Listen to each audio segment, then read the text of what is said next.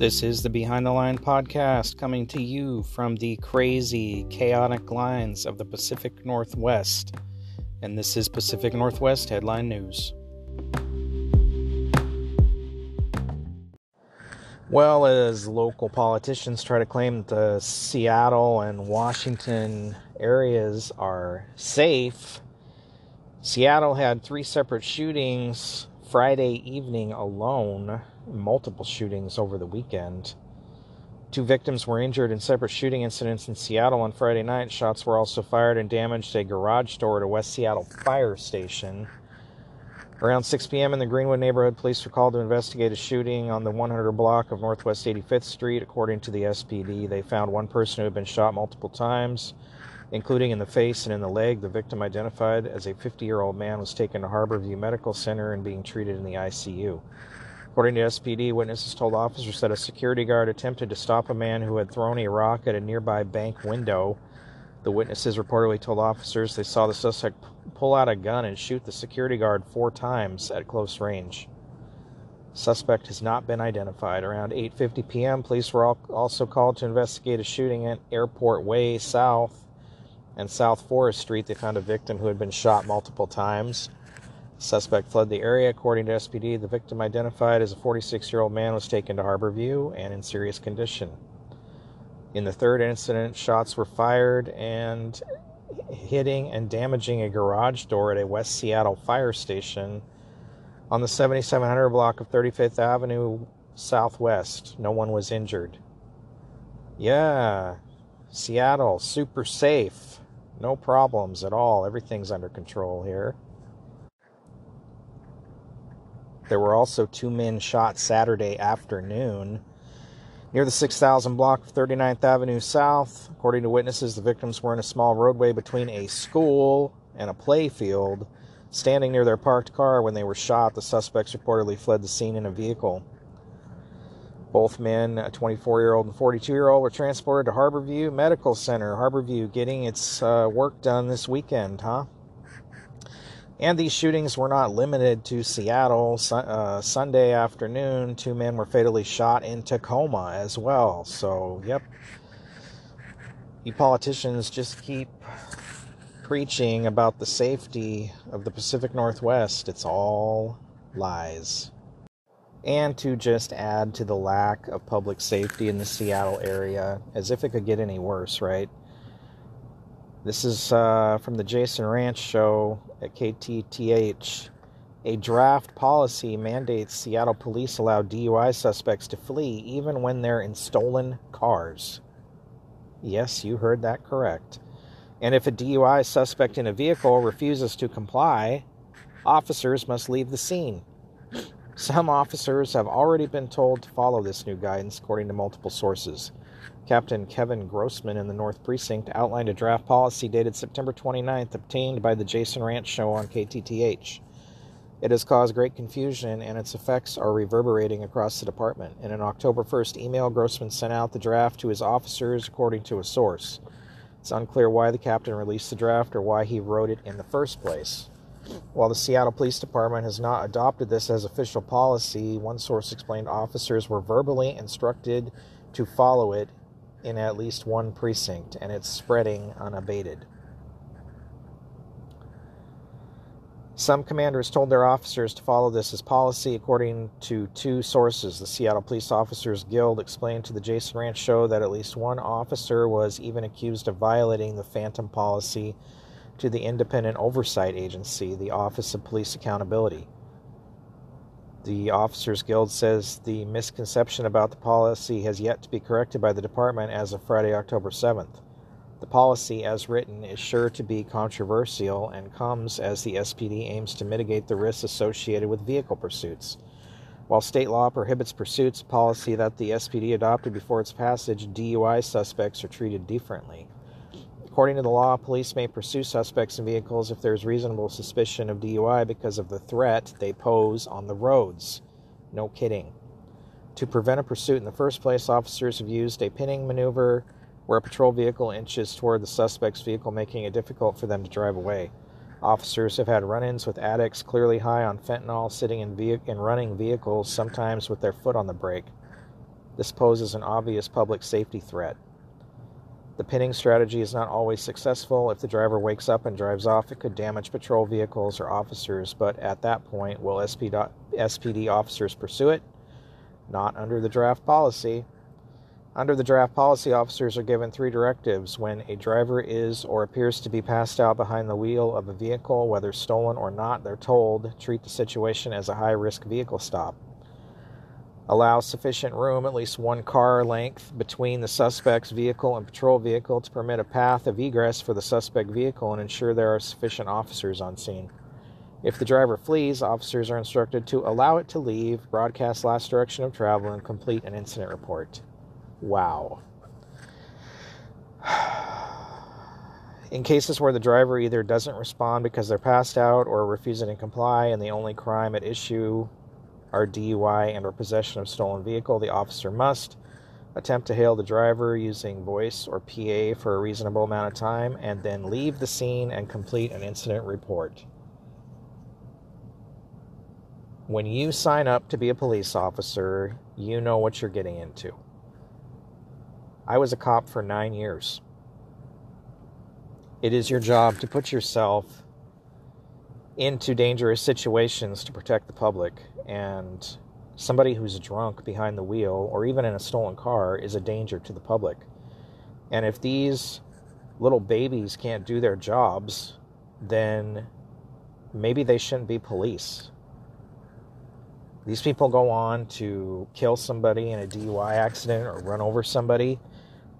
These cops, this dude, this worthless, pathetic guy that wrote this pathetic department policy should be held personally liable for that. He should be sued for that. He should lose his job for that. Anybody that goes along with this should lose their job for this. This is the most pathetic excuse for law enforcement I think I've ever seen. Oh, man, it's disgusting. The draft explains that the policy impetus is wanting all officers to be trained in vehicle-related force tactics. But officers say they've been effectively using pinning for years. Officers are upset with the draft policy, though some note that they've been handcuffed from doing their jobs so much already that this doesn't faze them the way it normally would. Many speaking with the Jason Ranch Show on KTTH believe the policy results from Democrat police reform laws. Yep. They sure do. My personal opinion on the matter is that if the state doesn't want us to pursue people, then I am not going to risk civil or criminal liability pushing the boundaries of the law. That opinion is held by many when it comes to pursuits, traffic stops, and some Terry stops, an officer told the Jason Ranch Show on KTTH, speaking on the condition of anonymity. SPD is considering where they stand on the policy of pursuits in relationship to DUIs. It's unclear if they are considering the policy outlined by Captain Grossman. Captain, who should not be a cop, Grossman. Or if his draft is based on what the command staff at SPD is considering. Mayor Bruce Harrell's office and OPA ignored multiple requests for comment. Yep, these politicians answer to no one. They come up with these dumbass rules, like I ranted about this the other day. These politicians, they need to be held personally liable. I'm telling you, this stuff will stop when that happens, when they can be sued because people have been hurt, injured, or killed because of policies that they have implemented that they don't have a fucking clue about when it comes to street stuff. These people have sat in their little offices and behind desks for their whole life, have never had a real job, never worked on the streets, never dealt with crazy drunk or drug-addicted people, mentally unstable people. They have no idea what it's like. And they write these policies and tell people how to do their jobs that they have no idea, not a fucking clue about how to do the job. Enough is enough. These people need to be held responsible for the stupid-ass decisions they make and these stupid-ass laws they come up with that are getting innocent people, tax-paying people, hurt and killed. Meanwhile, this is what Seattle's mayor is worried about. Not public safety, but taxes. and the city not getting enough taxes. Tech companies are looking beyond Seattle for new office space, and the pandemic is enabling more employers to allow remote work. Both trends are concerning for government leaders in the Emerald City. Seattle Mayor Bruce Harrell, speaking at the opening session of the GeekWire Summit on Thursday, said he was worried about the impact of people working at home on the city's retail businesses and potential loss of tax revenue. I'm trying to encourage employers to get folks back, develop the energy and synergy that we need, Harrell said. But the fact of the matter is, there will never be the good old days where everyone's downtown working. Harrell's 2023-24 budget proposal released last week said the tech sector continued to be a driving force behind the growth of the regional economy, specifically citing the headquarters of Amazon and Microsoft in the region, as well as engineering offices for Apple, Google, and Facebook. However, the budget also acknowledged looming challenges to the city's continued expansion as a tech hub. Harrell's budget notes that the work-from-home model appears to have permanently shifted employment patterns for at least some industries. Downtown Seattle's workforce is about 40% of its pre-pandemic levels, and a return to traditional 5 days in the office seems unlikely for many, the budget acknowledged. A smaller commuting workforce will translate into less daytime demand for restaurants, retailers, and other downtown businesses, the budget document added. At the same time, fewer productive employees working in the city will also reduce or at least slow the growth of the taxable economic activity that supports revenue streams such as the business and occupation tax and the Jumpstart payroll expense tax. The budget proposal also alludes to companies looking elsewhere for office space. Amazon is the biggest example of that trend after a series of high-profile political battles over the city's attempt to boost corporate taxes to fund human services. The tech giant shifted its growth in the Seattle region to nearby Bellevue. At the same time, the company builds a second headquarters in Arlington, Virginia. Whether the city of Seattle remains the focus of technology sector's regional growth is a point of uncertainty looking forward, the proposal noted. Several of the region's larger employers are making capital investments in office facilities elsewhere in the region, and this could preview a shift in where growth will be focused in coming years. Longer-term, real estate experts say there is also another risk, the possibility that landlords will appeal their tax assessments as their buildings see lower occupancies and therefore lower rental income, which could have an even more significant impact than a near-term hit to municipal from the B&O and payroll taxes. Harrell said he's focused on improving safety across the city. The mayor is also trying, really, after the last article I just read, you're focused on safety across the city. What a joke, dude. The mayor is also trying to figure out how to incentivize people to come downtown in this new age of hybrid work. I cannot mandate people to come downtown unless there's something to drive them there, he said. Yeah, come on downtown, get beat to death in broad daylight by some crazy homeless guy that's high on fentanyl. You know, get shot out in front of McDonald's. You know, make your way around all the passed out, heroin addicted druggies laying all over the sidewalk, the human poop everywhere, garbage everywhere. Come on down, have a nice lunch. Are you kidding me, guy? Not to mention, you shut all these businesses down for a year for the pandemic, and they found alternate means to continue to work. Means that are cheaper for them and mean more profits for them. Why would they come back? The city is a shithole in downtown. There's homeless people everywhere. And that seems to be the focus of city leadership, is the homeless. And that's it. Just give them whatever they need, anything they want. Let them commit whatever crimes they want. And that's it. There's no concern for public safety. We've covered those bases numerous times. You're continuing to have policies where cops are doing less and less to protect the public. You and your leadership have created this environment that people don't want to be in downtown anymore. And until you decide to start enforcing laws, good luck getting people to come back. All these taxes that you've implemented on businesses downtown, why would they stay?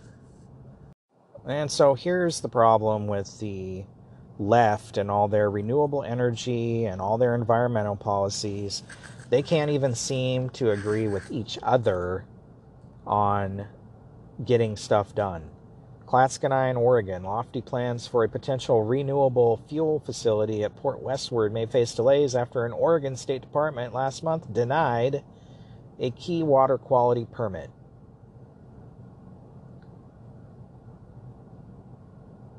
Renewable Fuels is attempting to move ahead with its proposed $2 billion green fuels facility in and around Columbia County's Port Westward Industrial Park, which they claim will annually save 7 million metric tons of emission by converting vegetable oils and animal fat into clean diesel. Backed by local unions and economic development groups, the project has faced a lengthy process since Next first secured a 30-year lease with the Port of Columbia County in September 2019. Opponents to the project include environmental groups, even though this is a green deal, and farmers who are concerned about how the facility could affect the land around the port, awaiting decisions for multiple permits and legal appeals. The Houston headquartered company earlier this year secured approval for an essential air quality permit and possible land use changes. Still, Next is at least several months away from being able to break ground on the project after the Oregon Department of Environmental Quality last month denied Next's water quality permit, citing unanswered questions about the project. We are disappointed in Oregon DEQ's inability to process our Section 401 water certification within their statutory timeline of a year, but we will keep working with them as we refile and start the permitting clock once again. Next Communication Director Michael Heinrichs wrote in an emailed response to the Daily News, "This is not at all a roadblock, but rather an unnecessary distraction to the permitting process as we advance toward full project approval. Our project timeline remains unchanged." These dumbass liberals can't even get on the same page with each other to get a green energy facility built. They expect all this crap to be online by 2035, and yet there'll be years of delays while they fight with each other about this permit and that permit and whatever land use, and nothing will ever get done with these people. None of this stuff will happen. None of it's going to work. What are we supposed to do? What are we going to use for fuel? Nothing. This is what I'm talking about when they tell us we all have to change to green energy, but they have no plan to accomplish that goal. Just the idea to do it. No concrete plans, and they can't even get on the same page to get the stuff built so that we can have it. And Oregon still has a teacher shortage, but don't let that stop them from continuing to fire teachers who aren't vaccinated. Oregon's COVID vaccine mandate is exacerbating the teacher shortage within the state. Parents have protested Bend LaPine School District's decision to fire Ensworth Elementary School teacher Kelly Lundy, LaPine Middle School teacher Zachary Webb, and Mountain View High teacher Mark Schultz for refusing to get vaccinated or fill out religious exemption forms. Another outlet reported that the nearly 40 people were holding signs and showing support for the educators during emergency public hearing. LaPine School District, by the way, is out in the middle of nowhere, Central Oregon. The school board voted 6-0 to fire Schultz, Webb, and Lundy. All three appeared on Fox and Friends Friday to explain why they didn't get the vaccine. "I didn't want to get the vaccine because of the safety and efficacy, and so now what that is and what the school district is a secular institution. To request me for a statement of my faith, I wasn't going to use my faith at a convenience to keep a job," Lundy said. "It's been over a year now since we've actually been put on unpaid leave, and now they decide, hey, you know what, let's go ahead and fire you guys, so I have the same question." School districts across the country have been struggling with an exodus of teachers since the pandemic. A survey conducted earlier this year by the National Center for Education Statistics found that 44% of public schools report having full or part-time teacher vacancies. The survey published in March found that 61% of public schools reporting at least one vacancy cited the pandemic for open jobs. Most of the vacancies were due to resignations, not retirement, the survey reported. Mark Schultz said that the state's vaccine mandate doesn't make any sense. All along, we've been wanting support from our district, from our administrators, and we've gotten absolutely none. In fact, we feel we're coerced into the position that we're in right now. We were told, hey, just sign the form. It'll get approved, Schultz said. It's the lowest bar you can need to keep your job. And we weren't willing to do that, Schultz added. We didn't want to give up our constitutional rights and we're more willing to allow our Lord and Savior Jesus Christ to get rubber stamped along with everyone else's exceptions. And so no, we didn't get the support and it doesn't make any sense. The firing of the 3 educators came after Pulliam recently filed a petition to the Oregon's Health Authority to repeal the state's vaccine mandate. Back in August of 2021, Governor Kate Brown announced healthcare workers and all teachers, educators, support staff, and volunteers in K-12 schools would need to be fully vaccinated. Oregon Moms Union claimed that this rule is exacerbating public education staffing shortages by banning qualified teachers, staff, and volunteer parents from classrooms for not being vaccinated. The petition is part of a process to review the validity of OHA's vaccine mandate. Within 90 days after receipt of the petition, the agency will either deny the petition or initiate rulemaking proceedings. Well, all I can say about this is Oregon better take a look at some of the stuff happening on the East Coast with lawsuits against states with these vaccine mandates, because they're not going well for the people mandating the vaccines. And I think eventually these things are going to come around, and these school districts are going to, all these places that put these unconstitutional vaccine mandates on people are going to pay the price. Especially this far into the game, when it's completely obvious that vaccines don't stop the spread and haven't really done a damn thing. So why are you still forcing people to get these? It's all about control. It's all about submission. You will submit to our authority. It's wrong, it's illegal, it's immoral, and it's unconstitutional. And I'm not quite sure why some of these courts around here aren't sticking up for our rights, but it's going to come around, I'm telling you. And California will be calling a special session, Governor Gavin Newsom announced on Friday. The special session of the state legislature in December to pass a new tax on oil company profits to punish them for what he called rank price gouging. Gas prices soared across the nation this summer because of high inflation, Russia's invasion of Ukraine, and ongoing disruptions in the global supply chain. Remember, this is what Biden said was going to be a painful transition for Americans. But while gas prices have recovered somewhat nationwide, they have continued to spike in California, hitting an average of $6.39 per gallon on Friday, $2.58 higher than the national average, according to AAA. California has the second highest gas tax in the country, and other environmental rules that increase the cost of fuel in the nation's most populous state. So they've done it to themselves. Still, Newsom said there is nothing to justify a price difference of more than $2.50 per gallon between California's gas and prices in other states. Really, bro, you have caused the gas prices in your state to skyrocket. Why do people listen to this guy? It's time to get serious. I'm sick of this, Newsom said. We've been too timid. The oil industry has pointed to California's environmental laws and regulations to explain why the state routinely has higher gas prices than the rest of the country. Kevin Slagle, vice president of the Western States Petroleum Association, said Newsom and state lawmakers should take a hard look at decades of California energy policy instead of proposing a new tax. No kidding. If this was anything other than a political stunt, the governor wouldn't wait 2 months and would call the special session now, before the election, Slagle said. This industry is ready right now to work on real solutions to energy costs and reliability, if that is what the governor is truly interested in. But it's not. Several states chose to suspend their gas taxes this summer, including Maryland, New York, and Georgia.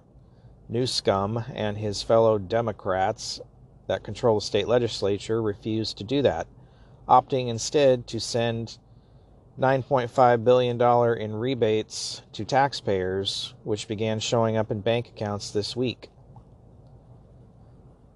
It's unclear how the tax Newsom is proposing would work. Newsom said he is still working out the details with legislative leaders, but on Friday said he wants the money to be returned to taxpayers, possibly by using money from the tax to pay for more rebates. The state legislature briefly considered a proposal earlier this year that would have imposed a windfall profits tax on oil companies' gross receipts when the price of a gallon of gas was abnormally high compared to the price of a barrel of oil. That proposal would have required state regulators to determine the tax rate, making sure it recovered any oil companies' profit margins that exceeded 30 cents per gallon. The money from the tax would then have been returned to taxpayers via rebates. Newsom did not comment on the proposal when it was introduced in March, and lawmakers quickly shelved it. It could, however, act as a blueprint for the new proposal being negotiated between Newsom and legislative leaders. The legislature's top two leaders, Senate President pro tempore Tony Atkins and Assembly Speaker Anthony Rendon, said in a joint statement that lawmakers will continue to examine all other options to help consumers. How about you suspend all your BS taxes? For a start. A solution that takes excessive profits out of the hands of oil corporations and puts money back into the hands of consumers deserves strong consideration by the legislature, they said. We look forward to examining the governor's detailed proposal when we receive it. California Republicans, who do not control enough seats to influence policy decisions in the legislature, have called the tax foolhardy. Who here thinks that another tax is going to bring down your gas prices? Is going to bring down any costs in this state? It's not going to happen, Assembly Republican leader James Gallagher told reporters on Wednesday. Last month, regulators at the California Energy Commission wrote a letter to 5 oil refiners, Chevron, Marathon Petroleum, PBF Energy, Phillips 66, and Valero, demanding an explanation for why gas prices jumped 84 cents over a 10-day period, even as oil prices fell. The commission wrote that the oil industry had not provided an adequate and transparent explanation for the price spike, which is causing real economic hardship to millions of Californians. On Friday, Scott Fulwarco, Valero's vice president for state government affairs, responded that California is the most expensive operating environment in the country and a very hostile regulatory environment for refining. He said that has caused refineries to close and tighten supply because California requires refineries to produce a specific blend. Yes, California must have its own special blend of gas that is different from the entire rest of the country. So obviously it's going to cost more to have that fuel. He declined to provide details about how the company's operations based on the same antitrust concerns, but he said the company makes appropriate arrangements to source supply when some refineries are down for maintenance. Newsom dismissed those arguments, saying that still doesn't account for the $2.50 difference between California's prices and those in the rest of the country. These guys are playing us for fools. They have for decades. Because you are fools, fool. The California legislature usually meets between January and August, where they consider bills on a variety of topics. The governor has the power to call a special legislative session at any time by issuing a proclamation. When convened in a special session, lawmakers can only consider the issues mentioned in that proclamation. The last time a California governor called a special legislative session was in 2015, when then Governor Jerry Brown asked lawmakers to pass bills about health care and transportation. California is being led by fools. And most of you Californians just seem to put your head in the sand and go along with whatever they tell you. Your state government has created the high prices that you have to deal with in that state. Until you figure that out and put some different leadership in, nothing is going to change for you. So here's the real problem that Newsom should be dealing with, is this drought that's going on in California and the Southwest. And they continue taking water from the Colorado, even though they've been told they have to scale that back greatly. They turned down deals to make the water filtration systems at the coast, desalination plants that could have brought precious drinking water and farming water to California. But they said that created too much salt, and that the salt would injure the fish, even though it seems like you could just stack the salt on the ground somewhere instead of putting it back in the ocean. But okay. So the groundwater crisis is most severe in the San Joaquin Valley, California's agricultural heartland, which exports fruits, vegetables, and nuts around the world. More than 1,200 wells have run dry this year statewide, a nearly 50% increase over the same period last year, according to the California Department of Water Resources. By contrast, fewer than 100 dry wells were reported annually in 2018, 2019, and 2020. Shrinking groundwater supplies reflect the severity of California's drought, which is now entering its fourth year, according to the U.S. Drought Monitor. More than 94% of the state is in severe, extreme, or exceptional drought. California just experienced its 3 driest years on record, and state water officials said Monday they're preparing for another dry year because the weather phenomenon known as La Nina is expected to occur for the 3rd consecutive year. Farmers are getting little surface water from the state's depleted reservoirs, so they're pumping more groundwater to irrigate their crops. That's causing water tables to drop across California. State data shows that 64% of wells are well below normal water levels. Water shortages are already reducing the region's agricultural production as farmers are forced to fallow fields and let orchards wither. An estimated 531,000 acres of farmland went unplanted this year because of lack of irrigation water, according to the U.S. Department of Agriculture. As climate change brings hotter temperatures and more severe droughts, cities and states around the world are facing water shortages. As lakes and rivers dry up, many communities are pumping more groundwater and depleting aquifers at an alarming pace. In Sonoma County, north of San Francisco, supervisors on Tuesday approved a 6-month moratorium on drilling of new groundwater wells. It follows a lawsuit alleging the county wasn't appropriately managing groundwater. Madera County, north of Fresno, has been hit particularly hard because it relies heavily on groundwater.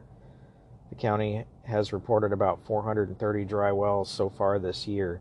In recent years, the country has seen the rapid expansion of thirsty almond and pistachio orchards that are typically irrigated by agricultural wells that run deeper than domestic wells. Why isn't Newsom focusing on this water crisis? This is a major problem. California exports a lot of agricultural products to the rest of the country. And yet, this apparently isn't even on his radar, doesn't seem to be concerned about it. I don't understand this guy's priorities. You have to have water to survive.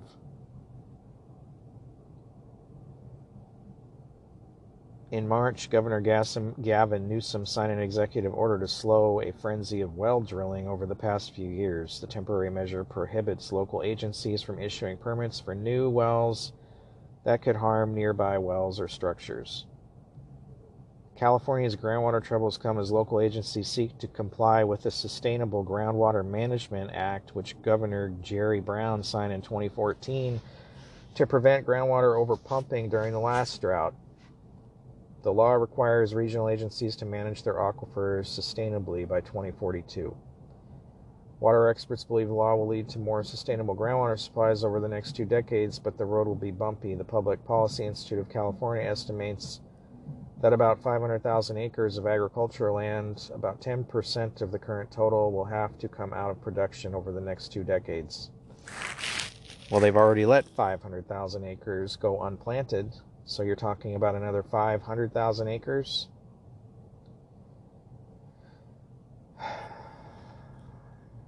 California is not going to be a good place to live in the next few years. All these regulations, all these taxes, lack of water, they've got energy issues.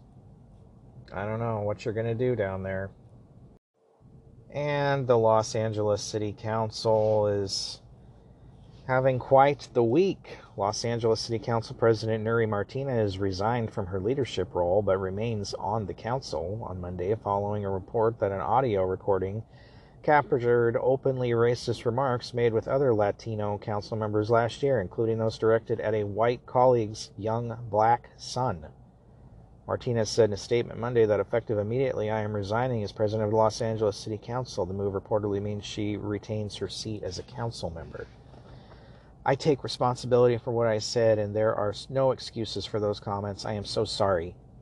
I sincerely apologize to the people I hurt with my words, to my colleagues, and yada, yada, yada, yada, yada. Isn't this typical of these people who preach about racism and how it's rampant with white people and all this other crap?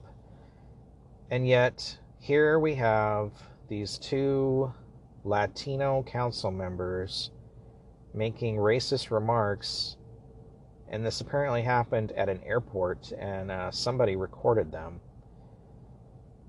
And it's not known who and who leaked the recording, but irregardless, these people are the ones harping on everybody all the time about racism, and yet, as expected, the people who harp the most about these social issues are usually the ones guilty of this crap themselves. According to the Los Angeles Times, Martinez criticized another colleague, Councilmember Mike Bonin, who was white, over the parenting of his black son, who she said he treated like an accessory. Martinez remarked on the toddler's behavior during a Martin Luther King Day parade, saying that the float would have tipped over if she and the other women present didn't step in to parent this kid. They're raising him like a little white kid, Martinez said, according to the recording leaked on Reddit. I was like, this kid needs a beatdown. Let me take him around the corner and then I'll bring him back. Martinez also called Bonin's son Es Changuito, Spanish for that little monkey. Now just think for one moment if a white council member said that about a Hispanic council member's kid or a black council member's kid. Just imagine. Now I know people are outraged down there, but these people should not be on the city council. DeLeon chimed in, comparing Bonin's handling of the toddler to when Nury brings her little yard bag or the Louis Vuitton bag. Su Negrito, like on the side, Martinez added. Unbelievable. These are the people running the city of Los Angeles. I guess it's really no surprise, but politicians are just scumbags across the board. I hope the people of Los Angeles can run them out of the council. The last thing I want to touch on is this medical board that California is establishing. 15 people who will decide the fates of doctors who spread quote-unquote misinformation to their patients.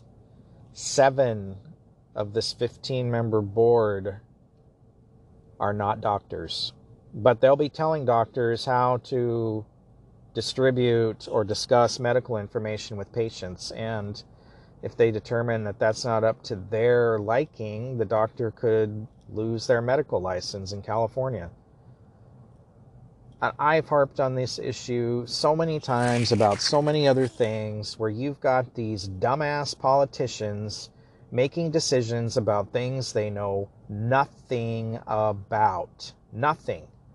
Most of these people have never had a real job, never had any life experience, or they've been lawyers of some kind or sort. They go to school, they spend years and years and years in university, they get out with some sort of worthless, crappy degree that they probably don't even use, and then they go straight into community activism and politics. You've got people with zero life experience making rules and regulations for law enforcement and doctors and all these other technical jobs that they don't have a clue how to do or a clue how it works in real life. Not just on paper or in their silly little minds where they come up with all these rainbows and unicorns and whatever else. I think it's absolutely disgusting that politicians are telling doctors how to diagnose medical issues in the state of California, or telling doctors what they can say and what they can't say, and instead of letting doctors do the best job they know how to do based on their medical education and life experience. Again, Californians, why do you put up with this crap from your government? Absolute insanity. California is going to dry up, black out, and fall off the edge of the U.S. I just don't understand what's going on down there. You guys have serious problems going on, and your government seems to be unconcerned about the basic needs of survival in this state. Unbelievable.